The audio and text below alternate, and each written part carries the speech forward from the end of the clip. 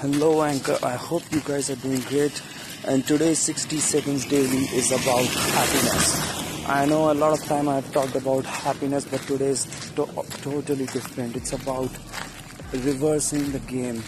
It's about there are times when you know you would be having everything in your life, and you would be having the six-pack abs, and you would be having the $1 million business, you would be having a private yacht, you'll be having very cool friends. I really accept it and I agree that you should focus on things that drives you and you should work on them.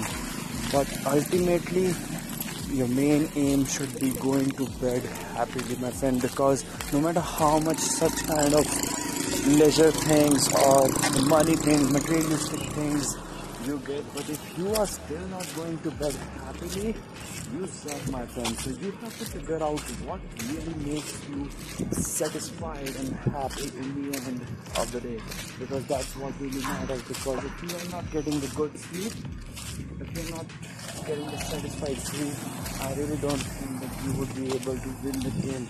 You would lose even though you win. So until next time, my friends, figure out who you are.